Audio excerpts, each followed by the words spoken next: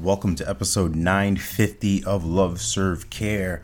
Today's episode kicks off a nice series for the week because this has been pre-recorded. Obviously, all my shows are pre-recorded, but what I mean by that is on a daily basis, I record and share thoughts and insights and ideas and hopefully things that you can apply into your life, into your business. That's on a daily basis, but for this week, I am away with my daughter and some other kids at my church for a camp, so I am unavailable for the week to record. So these are all done ahead of time, and I wanted to wrap up this series that I started probably last year or the year before with The Way of Mastery. This is a book by the Shanti Cristo Foundation. So if you're a person who's like, I'm not down with the faith, Alex, miss me with all the God talk, that is perfectly fine. That is your choice. You can turn it off right now.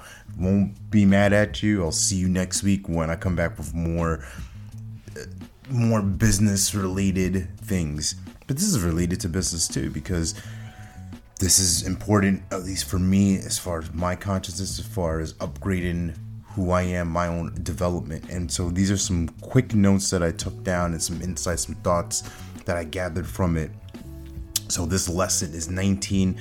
It talks about surrender the dream of the dreamer. And the first thing that really stood out to me was the sole purpose of creation is to extend the good, the holy, and the beautiful. Oof. And then there's this other spot that talks about the source of all illusion.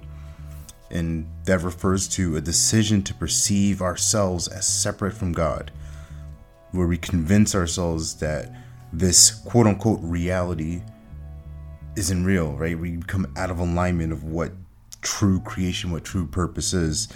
And surrendering simply means to be in service.